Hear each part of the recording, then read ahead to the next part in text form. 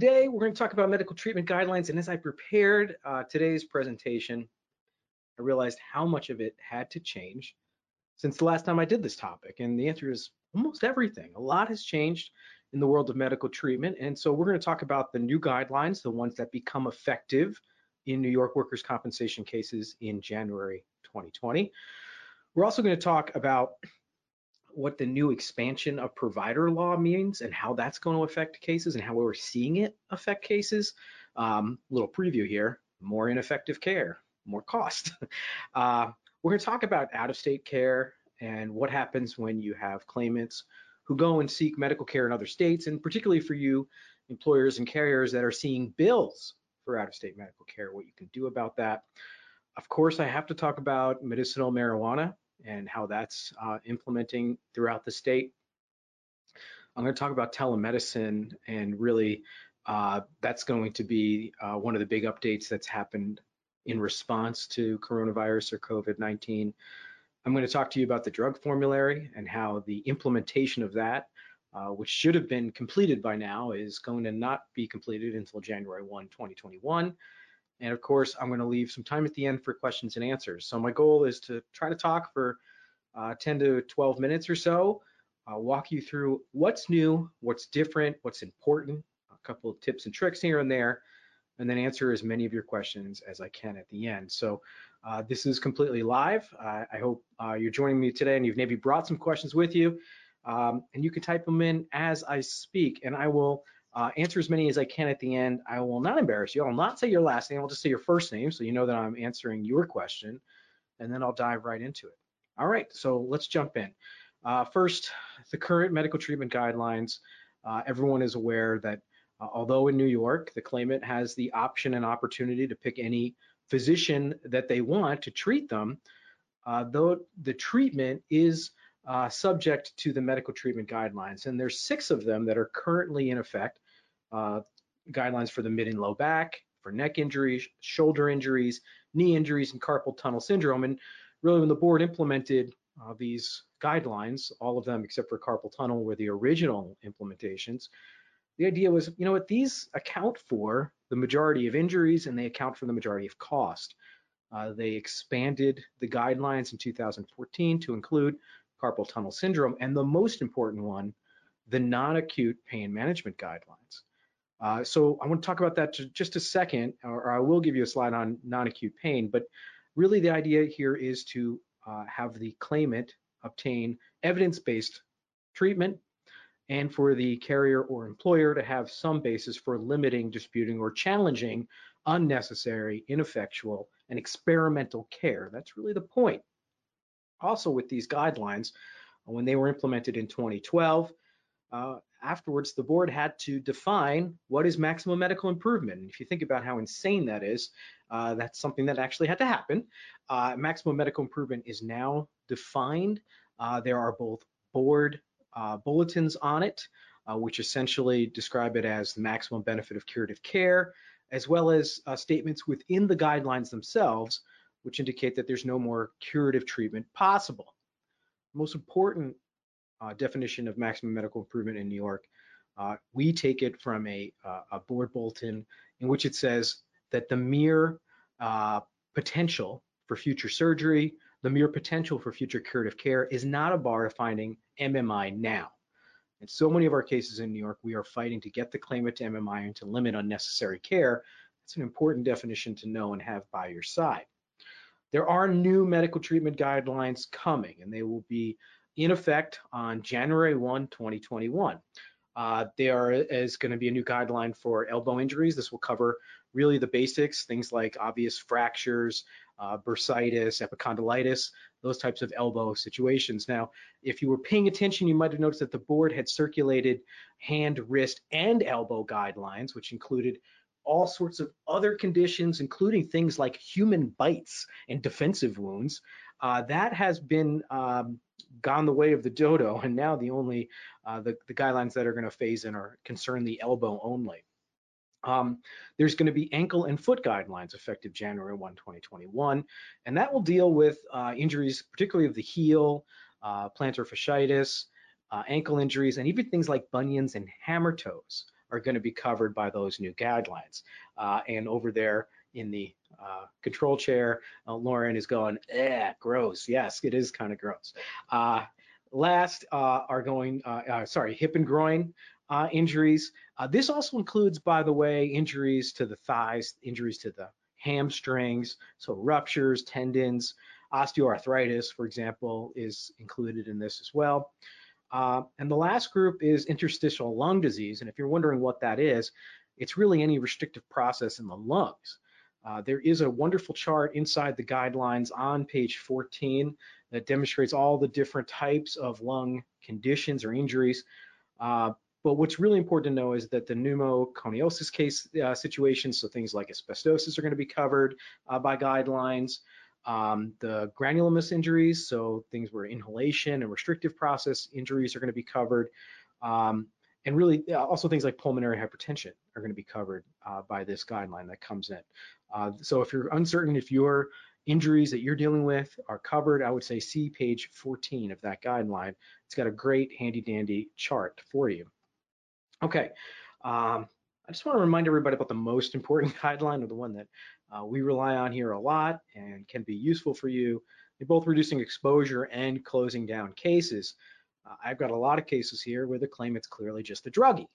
And what do we do in those cases? Well, there are non-acute guidelines that deal very specifically with the need for the treating physician to evaluate whether opioid weaning would be appropriate. And I also want to remind everyone, if you're unfamiliar with these guidelines, here's the page reference, page 66. You can go right there and check them out. And the board has done a good job of explaining what opioid weaning is and what kind of considerations there should be. But oftentimes where this falls apart is, hey, Greg, how do I actually get an opioid weaning implemented? And so we advise people you should file the request for further action. If you're filing electronically, it'll identify it as a request for further action -2OP, which means opioid weaning request. If you're filling the paper form out, you'll simply check the box next to option K, which says, Judge, we are requesting that the court ask the physician who's treating the claimant to consider whether there's an opioid weaning option. So that's a really important one for us. I'm going to get to opioid weaning in just a second when we talk about medicinal marijuana. The other real big question I get from clients is about out-of-state care. Yes, a New York workers' compensation claimant, if they reside out of state and they're getting treatment out of state, are still subject to the medical treatment guidelines. And there is both board decisions on that, as well as statements throughout the guidelines, which you can rely upon. Now, I know it may be very difficult to control your out-of-state medical provider, but you still have the option, or you should still be educating and instructing them, hey, you've got to follow the guidelines. You should be seeking approval for things that you're doing, and they should follow, in general, the guidelines. Again, going forward, in January 2021, you'll have even more guidelines to point to, so that's very useful. A bigger question comes in regarding bills. Does the fee schedule apply to out-of-state medical providers? And the answer is, if the claimant lives in New York State, anywhere in New York State, and they go and get care outside of New York, in general, the New York medical fee schedule should still apply. And in fact, there is a statement in the new edition of the medical fee schedule, which specifically states, General Guideline 16, that the fee schedule shall apply for the county where the claimant is a resident. And so that's an important thing to know, particularly if you're the type of client that I have many of, who have situations where the claimant resides in New York, but their doctor is telling them, hey, why don't you go get your surgery in my ambulatory surgery center over there in New Jersey? And they cross the lovely Hudson River, and they go get their knee arthroscope or their shoulder repair done in New Jersey.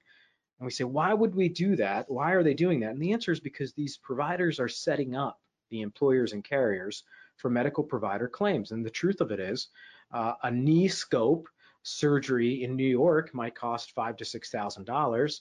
In New Jersey, you will see a bill for $70,000, $80,000, $90,000 for that same surgery. And then you will have the medical provider saying, well, New York's fee schedule doesn't apply because I did this surgery here in New Jersey. So this is the way they set you up. Now, in my office, we defend these all the time. We defend them on the basis of no jurisdiction. We say it's a New York workers' comp case. The claimant lives in New York. They're crossing the river to get treatment here. There's no reason, judge, and you should prevail on those. You should pay nothing and prevail. More challenging is where the claimant has a New York workers' compensation case and they're seeking medical care in New Jersey. And then the medical provider demands that you pay them under New Jersey's usual and customary scheme rather than pursuant to the fee schedule. Our advice in those cases is to pay the fee schedule and dispute the overcharge that you're getting for the New Jersey care. And we have many defenses that you can apply to that so that you can get that bill reduced down to the fee schedule. All right, so that's a little bit about out-of-state care. We're about halfway through, and I just want to remind everybody, if you haven't asked your question or typed it in yet, now would be a great time. All right, next. Another new thing that implemented in 2019, and we're seeing the effect of today, is this crazy, kooky, expanded provider law. And I get it that there are certain places in New York, it's a big state, we've got some rural areas where maybe getting a medical provider within the specialty is difficult, or seeing a provider might be difficult. And so really, I think this expanded provider law was an idea to address that, but the way it's been implemented is a little kooky. So under the expanded provider law, nurse practitioners, licensed clinical social workers, occupational therapists, physical therapists, and even acupuncturists and even chiropractors can be considered an authorized provider, a captain of the ship, so to speak, for the direction and provenance of medical care. And the insanity here is that all of these nurse practitioners, licensed clinical social workers, acupuncturists, chiropractors can file C-4 authorizations directly.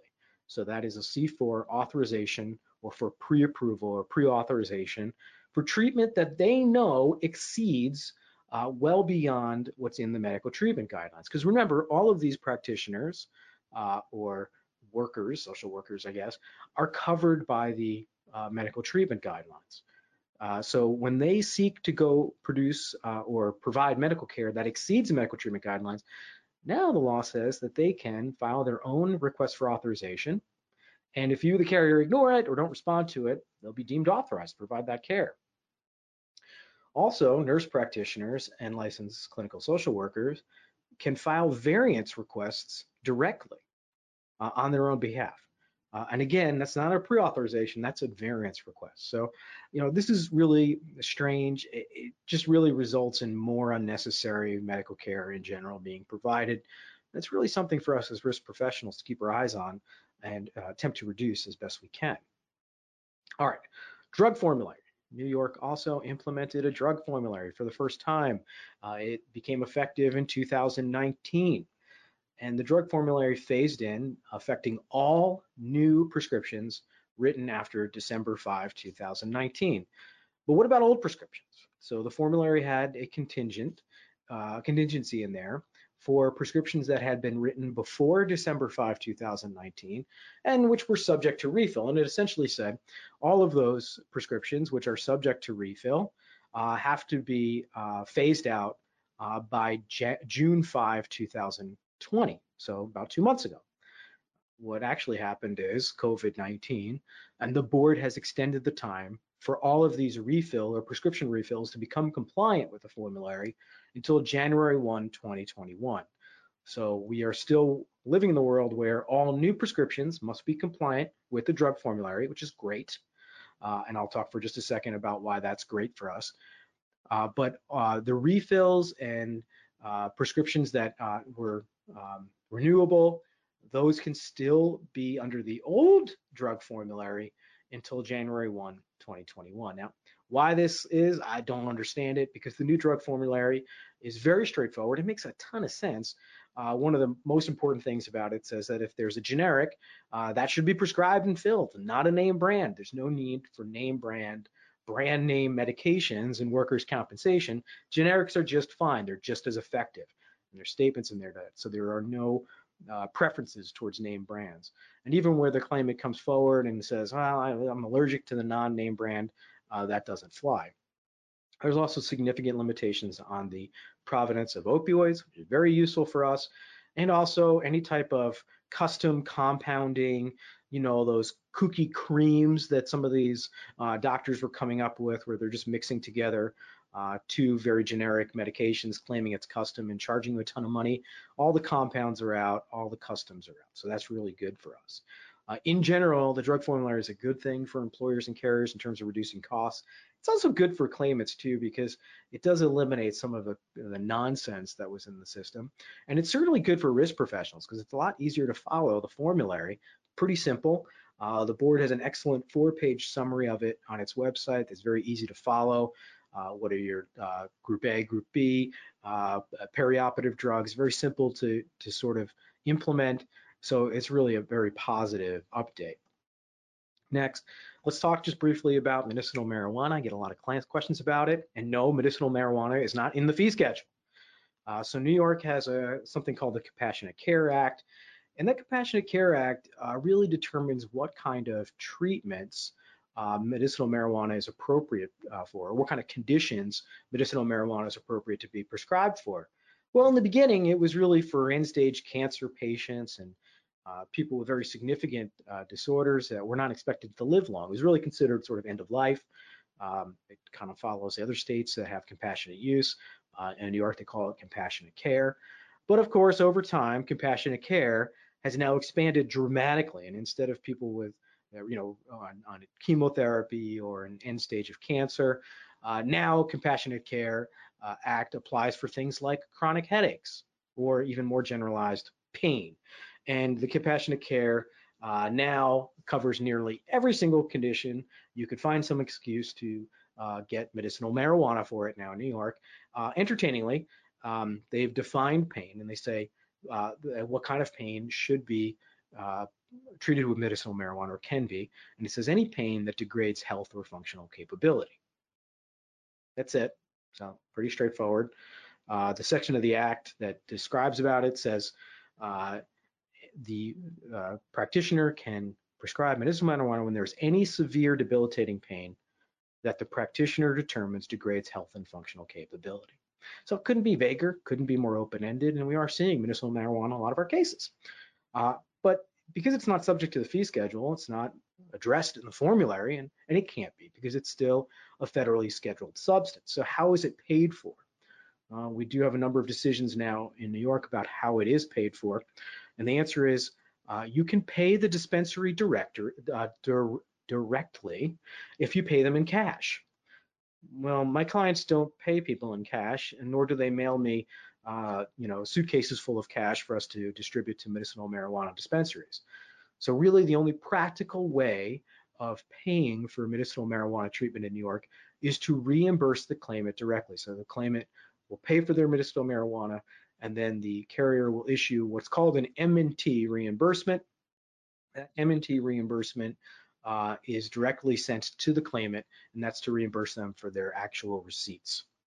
All right.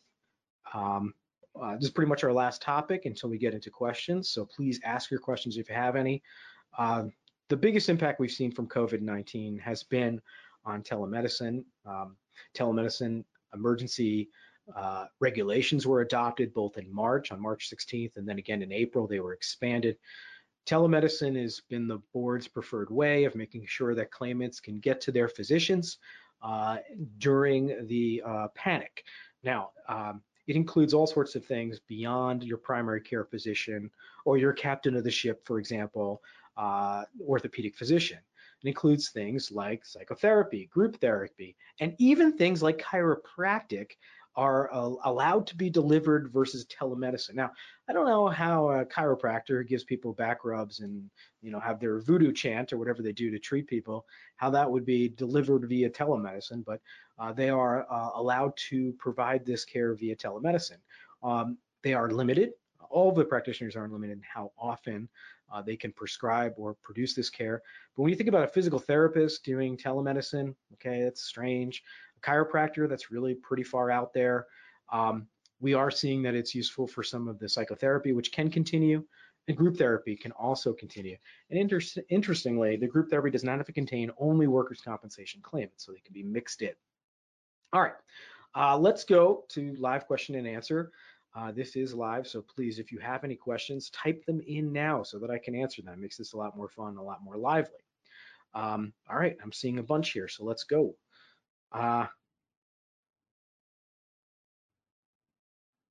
Okay, Jamie, you want to be on our mailing list? No problemo. Okay, Chris A says I can't hear you, and then he says I can hear you. Okay, good. Okay, so James says, Greg, what about the move to the CMS 1500 form? What is the new form replacing, and when is it effective? So the board's been announcing a move to CMS 1500 for like 5 years. It was supposed to be implemented January 1, 2021. And this is going to replace all C4 family of forms. All of them, every single form, with the exception of the C-4.3, will be replaced with the CMS-1500 form. And the implementation for this is expected to be, or was required to be, by January 1, 2021. However, I expect them to relax that ultimately. I think it's unlikely that they're going to actually complete this transition. There's lots of problems, by the way, with the CMS-1500 form, which has no place for a narrative.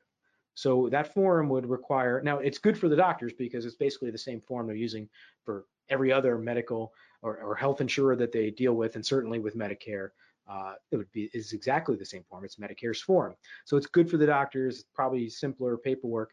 Bad for us because the narratives still have to accompany the CMS-1500, which means they still have to be accepted and scanned by the board, which means there's some element of error or delay that could be there.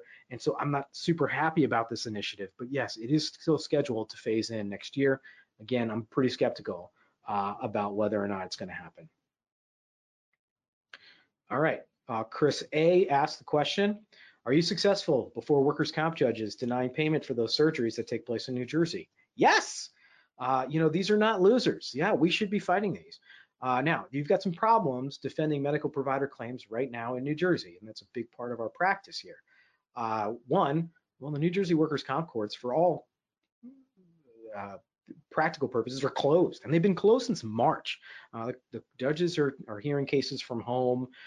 Really, filings are dramatically down. There's really no pre-hearing conferences going on. Every single judge in the entire workers' comp system is hearing their lists or going through their calendar differently.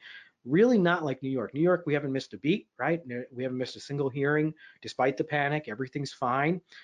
In New Jersey, it's been a complete and total unmitigated disaster. So the challenge is not how do you respond to a medical provider claim and can you prevail? Because the answer is you can. The problem is getting in front of a judge and actually moving the case forward. And I can tell you that I've got dozens, if not maybe 100, motions to dismiss for lack of jurisdiction pending in New Jersey, and the judges just don't get to them. And that's because of caseload, and that's also because the courts have been closed. So that's the challenge.